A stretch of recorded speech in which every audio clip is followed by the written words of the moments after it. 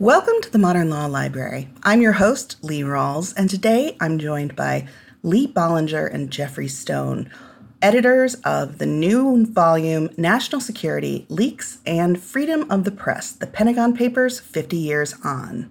Lee Bollinger is the president of Columbia University, and Jeffrey Stone is a professor of law at the University of Chicago. Gentlemen, thanks so much for joining us. Our pleasure. Thanks for having us.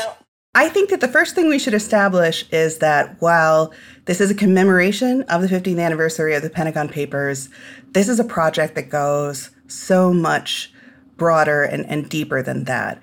Jeff, could I ask you to talk about how you and Lee first decided to work on this project and how it became this book? Well, we've done a number of books before this one that consisted of essays written by experts in the field.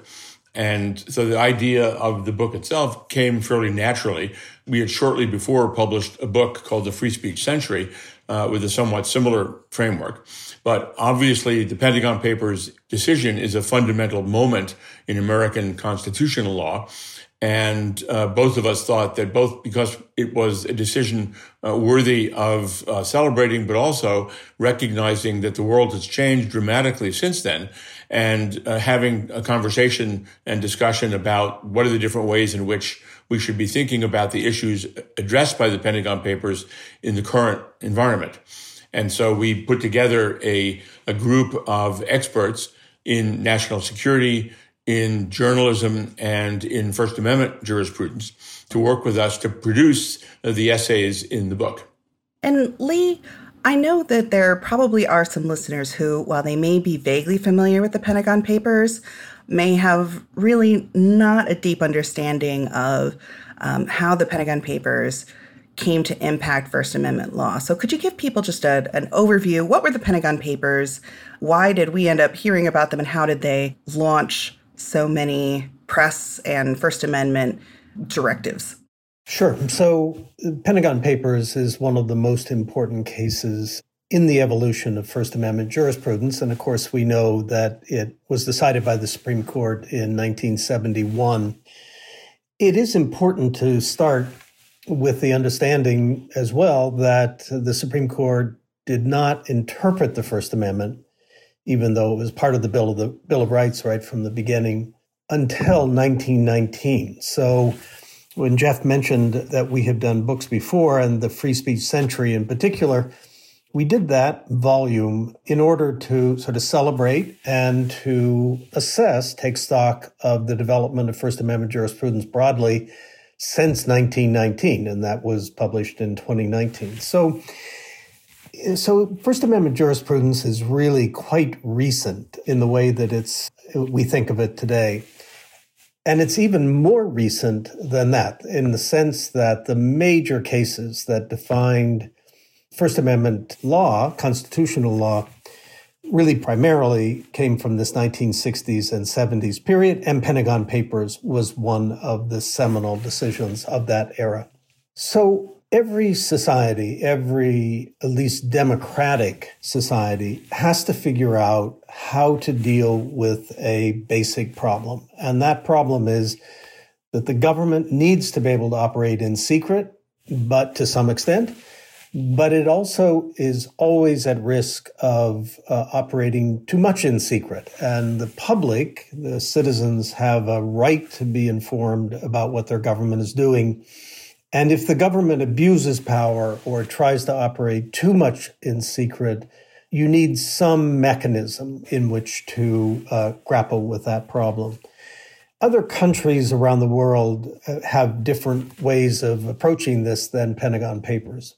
Pentagon Papers came in that era of the Vietnam War, the 1960s and into the 70s. And Daniel Ellsberg was working on a project. He was a contractor working with the Defense Department, and he was aware that the Defense Department had developed this history of the war in Vietnam called History of the War in Vietnam.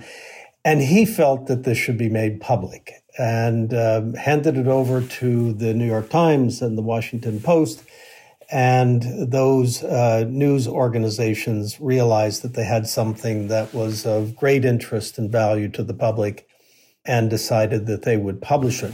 The government, the Nixon administration, felt that that was a violation of the law and asked the court to enjoin publication of the papers. And it went to the Supreme Court, and the Supreme Court decided to protect the press's right against an injunction to publish the papers.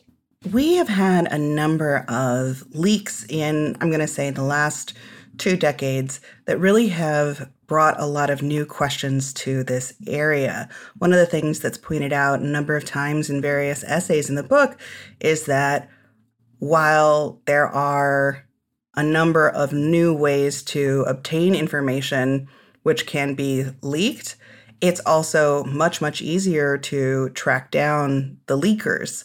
I'm thinking here particularly of Reality Winner, who was recently released from prison, but was in there for a number of years for leaking classified information. And I would love to hear from you, Jeff, about what you and the rest of the commission members that you gathered see as the primary concerns that have emerged since the time of the Pentagon Papers when it comes to this area of law.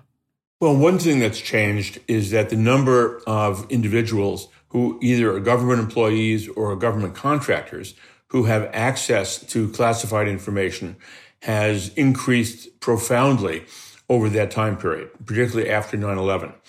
And therefore, the government's ability to monitor and to even know who these people really are is much less than it was in an earlier era when the individuals were basically a relatively small group who could be managed by the government itself. So it simply increases dramatically the potential, because the numbers have increased, for leaks. A second thing that's changed is that the ability to leak huge amounts of information has changed dramatically over the years. When Daniel Ellsberg released the Pentagon Papers, he basically had to smuggle out of the Pentagon the hard copies of the document, which was 7,000 pages long, and he had to do it over a long period of time in relatively small increments, and then Xerox the pages that he had taken out, and then return the pages he'd stolen so he wouldn't be caught, and then do the next set of pages. And this was a very obviously constraining process that he had to go through. Today, with thumb drives and the like, government employees can access and reveal enormous amounts of information, literally millions of times what Daniel Ellsberg was able to do. And that creates a number of problems. First of all, it increases dramatically the amount of information that can be revealed, and it also limits dramatically the ability of the leaker to have even the faintest idea of what it is that he or she is actually leaking. And that puts the government, again, in much greater risk in terms of its ability to keep secret information that the government thinks needs to be secret. And then the third major change over the years is that Daniel Ellsberg released the information to the New York Times and the Washington Post, two highly responsible mainstream organizations that spent literally months in the New York Times case going through the 7,000 pages of material and reviewing it with a range of different journalist experts to be sure that it was not revealing information that would, in fact, damage legitimate national security interests of the country. Today, you can provide the information to all sorts of entities that have neither the skill nor the interest in being responsible and are much more interested in revealing huge amounts of information because it's cool to do so, but without engaging in the kind of thoughtful and responsible screening that the Times and the Post did. And as a consequence, the danger of releasing potentially harmful information is, again, far greater than it was back in the 1970s. So I think all of those changes have dramatically increased the risk of harm to the nation from disclosure of information. And I think the government has become increasingly concerned about all of that. I do wonder, for people who have never been inside of a journalism organization, I think back to the amount of meetings I've had when I've worked for a newspaper and my current magazine, the ABA Journal. I don't think people have any idea how many meetings we have and how many discussions are held over what would probably be considered minutia to anyone outside of that room. Most journalism organizations that I've worked with or been in contact with do deliberate very carefully over any number of decisions. If you want to use a pseudonym for someone you have interviewed, you need to take that decision to your editor, and he'll take it to a number of other editors, up to the publisher may be involved. We have a lot of internal, in-depth checks. However, because we are a free press, none of this is codified in law, and there is no sort of licensing system. And one of the discussions that's held in this book is, who do we consider a journalist? Who do we consider the press? And how can the society trust that people we label as the press will be responsible with this information? Lee, I'd love to hear from you about that. Has there been a history of trying to determine who counts as press when it comes to leaks and First Amendment rights?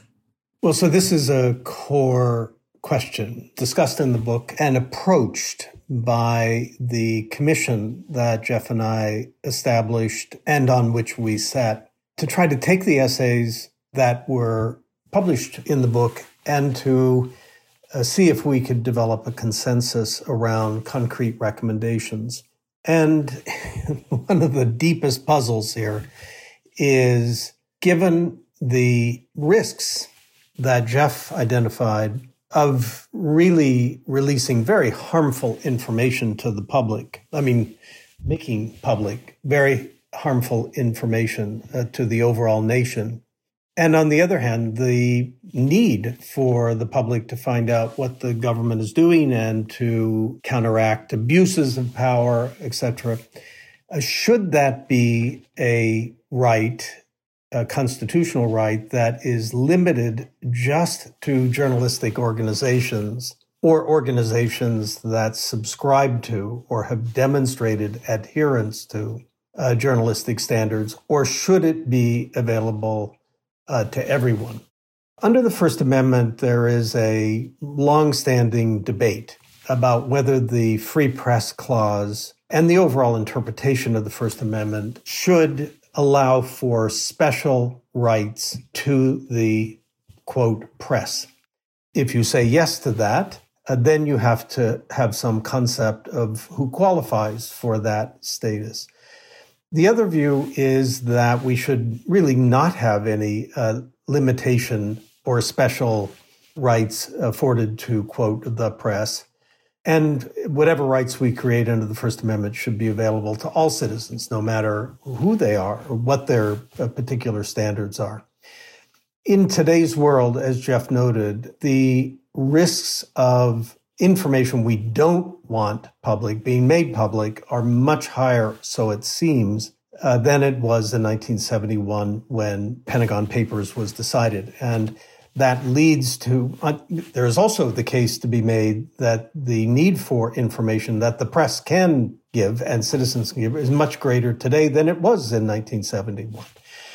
That leads you then to the, inevitably to this problem of, do we change the balance? And what is actually an ambiguity in Pentagon Papers as to whether this is just a right that is to be afforded to the, quote, press, or is it something we should keep for that?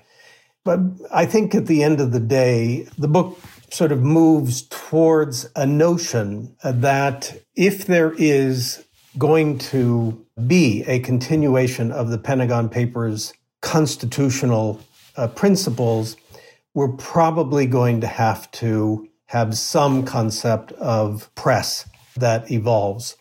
But it doesn't go so far as to actually endorse that. And Jeff can make a powerful case that that would be going too far. So I think we leave it inevitably in the book as something that clearly has to be resolved, almost certainly will have to be resolved, but it may be too early to announce a resolution of that. I think Jeff should speak here, Lee, because this really is something that we discussed and debated and is a core issue in the volume. And I would love to hear from you, Jeff, because especially as more traditional media companies are hemorrhaging staff and, resources, we as a journalism community often are relying on people who are not traditional journalists for a lot of the core investigative works. I'm thinking here of the January 6th insurrection. A number of these people were identified not by journalists or police, but by people on the internet. So no, I would be fascinated to hear your perspective on this issue. As we've already noted, one of the major changes and problems is that information can be disclosed and communicated broadly by, at this point, almost any Tom, Dick, and Harry on social media. One doesn't have to go to the press to get information disclosed. And the Supreme Court has been, up to this point, and I think understandably, reluctant to define for itself who qualifies as the press. It doesn't want to have to decide that some newspaper is the press and another newspaper is not the press, or that newspapers are the press and radio and television are not the press, or social media platforms and so on. So, and is a school newspaper the press? The court does not want to get involved in that set of issues. One way, in theory, to address this issue would be if the government itself were to pass a law that identified several institutions, whether existing institutions of the current press or perhaps other private institutions that could function in this manner, and say that any of these 30 institutions have complete immunity for the publication of any classified information because we've selected them because they are trustworthy and responsible and should have this degree of freedom. And the government would then be identifying them. And that's a very complicated notion because it gives the government then the power to decide who gets this freedom and who doesn't. And that's something that's quite worrisome. On the other hand, that might be conceivably a better solution if there's a way reliably to identify these institutions, whether of existing media or otherwise, who would have a complete freedom, and then to give less protection than the Pentagon Papers case gives to, quote, media who disclose information otherwise, because we don't want to rely upon them to make these decisions in a serious and responsible way. So that's one type of, quote, solution that's possible. But it's a very awkward one because it does involve the government in deciding who gets to do this. Now, we've lived through a world like that in a different environment. For example, with radio and television, when the government essentially licensed certain entities to be ABC, NBC, CBS, NPR, and so on, and to give them the right to use the airwaves. And this would be in some ways analogous to that. And the question is, could we trust ourselves, that is the government, to do this in a way that would be responsible and non-political? If we can work out a system for doing that, that might be a way of enabling the public to have access to this information while at the same time not allowing every Tom, Dick, and Harry to publish it on social media and have the kind of immunity that the New York Times and the Washington Post did in the Pentagon Papers case. One of the recommendations that you all came to as a commission, and just so that my listeners have a feel for the book, which again is National Security, Leaks, and Freedom of the Press. The part one is the national security perspective, and you have experts from national security backgrounds right in that section. Part two is the journalist's perspective, and part three is the academic perspective, and then it's rounded out by this report of the commission. But one of the parts of the report's recommendations that I found fascinating was you say there is a need for additional outlets that give whistleblowers options that aren't the press. And, Daniel Ellsberg, as you said, this was not a snap decision. He had to really work to Xerox 7,000 papers and sneak them out of the building, all this. And he didn't, the New York Times was not the first person he came to. He agonized over this decision. He talked it over with various people, and he came to the conclusion that his only option was the press. But when you recommend that there be other avenues and outlets for whistleblowers, what are some of the examples of ways that could happen? Because I found that a really interesting proposal. Well, I'm not an expert in the whistleblowing procedures or statutes or regulations, but there are a number of points in the book where it sort of outline things that could be done to make it easier for whistleblowers appropriately to make misconduct and other kinds of disclosures make it happen. I think what's really important is that as you look at this, as I described at the very beginning and Jeff did, this fundamental problem. I mean, it's really a core problem of a democracy. Government has to be able to operate in secrecy. Public needs to know what the government is doing.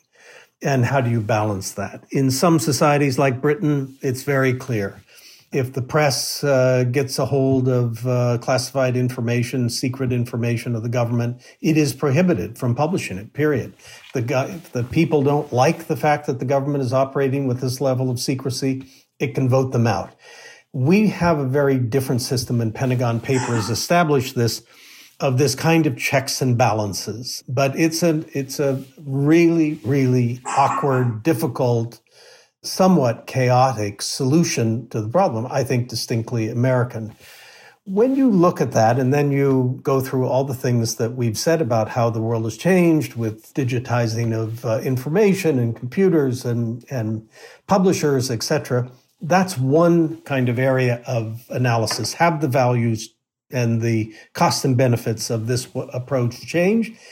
The other area is the one you're raising, Lee, which is, are there other things you can do that would make it either less likely that bad information will be revealed under the Pentagon Papers type of regime, or that we don't really need it quite so much? So whistleblowers is an alternative way of trying to deal with the problem. So then you need to, and everybody agrees that we don't have a good system for whistleblowers. Another one is that the government can have a more careful way of trying to decide what should be classified and what not. Everybody agrees in the book that the government vastly overclassifies and does much more classification today than it did a few decades ago. So you can insist on greater care in deciding what to classify and what not. Another thing the government can do to deal with this problem of, sensitive information being released is to be more careful internally. Richard Clarke makes this argument very powerfully in the book. So the whistleblower, being more careful with classification of documents, being more careful with keeping secrets secret, legitimate secrets. There are a variety of things that you can do that will affect the balance. But overall, what's most interesting to me, and what I think your listeners would find most interesting, is that after 50 years, if you look at the views of major people from the government, major people from the press, and the academy, law professors and the like, the general consensus is that Pentagon Papers, as chaotic and difficult as it is, has worked reasonably well, and we should not yet abandon it, even in the face of all these multiple considerations. That's a very significant conclusion, we think.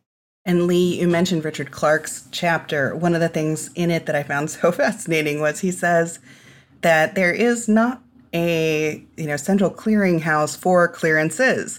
He said he had more clearances than he could count at certain points, clearances that even his main office at the White House when he was working there may not have known. The system of granting security clearances is so much more Byzantine than I had realized. So that was one of the fun things that you get, I think, through reading the book, is it really gives you a window into a lot of areas when it comes to national security or leaks that you may not have known anything about. I think that's right. And it's also true from every dimension. So when you listen to read Ellen Nakashima or others on the journalistic side of the care they bring to trying to make sure that they don't, publish information that would really be damaging to the society and outweigh the benefits of public disclosure, public information. I mean, it's really a fascinating insight into how journalistic standards have evolved. You mentioned this yourself. It's an extremely important element in the balance of interests here. Now, one of the points the book makes is that there is a real difference both in public perception and often in case outcome between the government employees who leak this information and the press person who receives it. Jeff, could you talk a little bit about this? One of the suggestions that one often hears, not necessarily from the experts in the book, about this is, well, why can't government employees have a First Amendment right to leak information if the press has a right to publish it? Doesn't it make sense to make the same standard apply to both the press and to the government employee? And what the world of the Pentagon Papers created these two very different doctrines. That is, members of the government national security world who sign an agreement as a condition of having the job that they will not release any classified information. The court has basically upheld the principle that they can be punished for releasing information, period. And the defense that they would put up is, well, I think it was in the public interest and it was worth publishing. The answer to that under the law is no. We don't want you trying to make that decision. You're not well placed to make that decision thoughtfully and intelligently, so do not make it and do not think you have a right to make it. On the other hand, the press, if they receive the information, is almost absolutely protected if they decide to publish the information. And that seems very anomalous to many people. I mean, what a kind of crazy system that is. That you're trying to prevent the government employee from releasing the information and they can go to jail if they do so, but the press can publish it and do all the damage once they get it in their hands. And so one alternative world would be one in which the employees and the press would be under the same standard. You can publish the information if the public value outweighs the harm to the government. And that would be true both to the employee and to the publisher. And part of the reason the court does not want to go there is that's an almost impossible judgment to make on an ad hoc basis. And there's a sense of a need for certainty here. But there is this weirdness about this current state of the law, which again says that if the employee has essentially no defense if they disclose the information and the press has virtually 100% freedom to publish it. Yet, as Lee mentioned earlier, it works. Over time, we have found that leaked information has, in general, been valuable to the public. And at least until recently, because of some of the changes we've discussed, it's actually worked out reasonably well. Now, the problem there is we don't know what has never been leaked and never been disclosed because no government employee has released it, because they go to jail if they release it. And there's undoubtedly much too much protection of the government in this world. And the question is, should there be a looser standard that gives the employee either greater freedom to disclose information, or one of the things that the commission talks about in the book is a greater opportunity for government employees to present their belief that certain information should not be classified and to present that to some government entity which can review their concerns and make the decision to disclose the information if they conclude that the employee is right, that this information shouldn't be classified. And interestingly, many of the people from the national security world support that kind of an entity. But right now, we do have this peculiarity about the government employee having no defense and the press, if they get the information, being absolutely protected if they publish it. And that is very interesting, particularly considering that in 1972, a case that was brought up in the book a few times, Brandsburg v. Hayes, was decided, which makes it clear that reporters can still be compelled to come in and testify. And I know in journalism school, in ethics courses, you certainly talk a lot about your responsibility as a journalist to protect your sources, and that the reality of the situation is you can be subpoenaed, and if you do refuse to testify about their identities, you can go to jail. So it does seem pretty clear that the 1970 Supreme Court wasn't just declaring all reporters free to do whatever, but it's so nuanced, and I think that the book really gets into some of that nuance. Lee, do you have anything to add? What Jeff said is really, really important. There are people in the book, one in particular, Jamil Jaffer, who argues passionately that leakers ought to be able to raise a defense, that the value of the information for the public outweighed the harm. So there is the case in the book that this should be squared differently. There's another issue that is related to this, which is, when does a journalist cross a line in actively committing a crime, in taking the information or getting the information that can result in a prosecution and no protection under the First Amendment? So if a journalist breaks into the Pentagon and opens file drawers and takes out documents, it doesn't matter that those documents are incredibly valuable for public knowledge and information. The journalist can be prosecuted for breaking and entering and stealing. What happens when a journalist is dealing with a potential leaker and says to the leaker, I really urge you and want you to go in and get this information and give it to me? Is that aiding and abetting an employee of the government to commit a crime? If the employee does that, it's clear that it's a crime.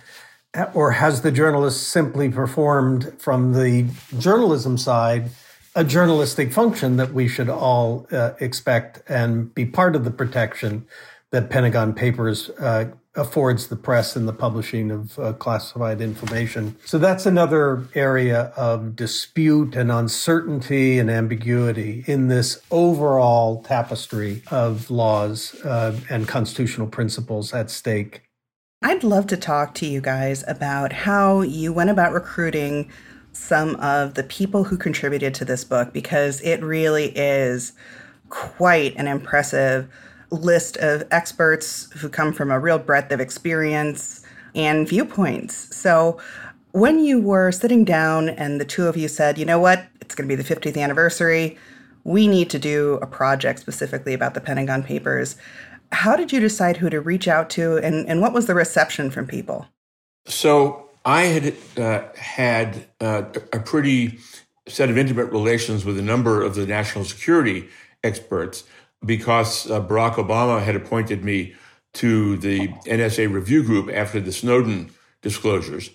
And in that context, I got to know well and to work with people like Michael Morell, former acting head of the CIA, John Brennan, head of the CIA, Keith Alexander, head of NSA, Richard Clark, who was on the review group with me.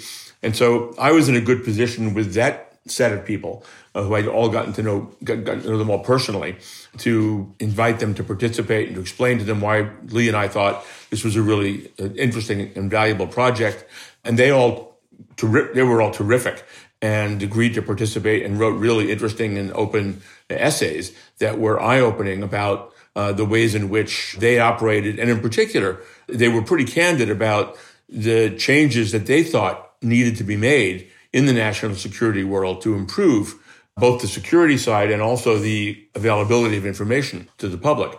But I think, for me at least, that was the primary connection that enabled us to gain access to that group of participants. And I think this is an incredibly hard problem. And so and everybody lives by this, lives with this problem, that journalists are constantly receiving secret information and having to decide what to do with it. And government officials are constantly dealing with leaks and the like. And law professors have, puzzled about this and will continue to forever. I think people were gripped by the subject. And of course, Jeff and I, being law professors, the idea of having multiple perspectives on a very hard problem is irresistible.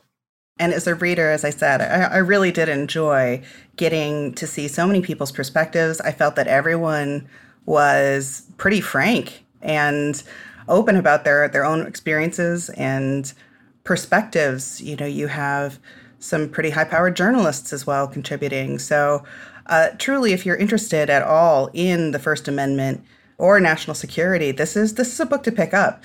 Again, the title is National Security, Leaks, and Freedom of the Press. If my listeners were interested in finding out more about this project or maybe even digging into some more sources about the Pentagon Papers themselves, would you have any recommended further reading or people that they could reach out to? Is there a website for the book? I think just two thoughts. One is go read the case itself. It's actually quite easy to read a Supreme Court decision, and there'll be a variety of words you won't understand. But you can look them up and you can talk to somebody who, there are very, very difficult doctrines like the doctrine of prior restraint, which just applies in this case because it's an injunction. But the main point is to get a flavor of the way in which the Supreme Court struggled with this itself and had multiple opinions and yet came down with this result of protecting the press. I think if you just go now, because it's the 50th anniversary, there have been really interesting articles in the New York Times and the Washington Post and other places about this. And you can pick up a lot of the story behind the case. If I could just kick in a recommendation, the very first time I had read about the Pentagon Papers was in college. My media law professor had suggested the book The Brethren by Bob Woodward. I cannot attest to the complete accuracy of every word in The Brethren, but it was about the Supreme Court that ended up hearing the Pentagon Papers case, and it goes into why each justice wrote their own opinion and really was a fascinating kind of look behind the curtain. So that's The Brethren, written quite some time ago by Bob Woodward. I just wanted to thank both of you for joining us for this episode and to my listeners for joining us to hear about national security, leaks, and freedom of the press, the Pentagon Papers 50 years on. If you enjoyed this episode, please rate, review, and subscribe in your favorite podcast listening service.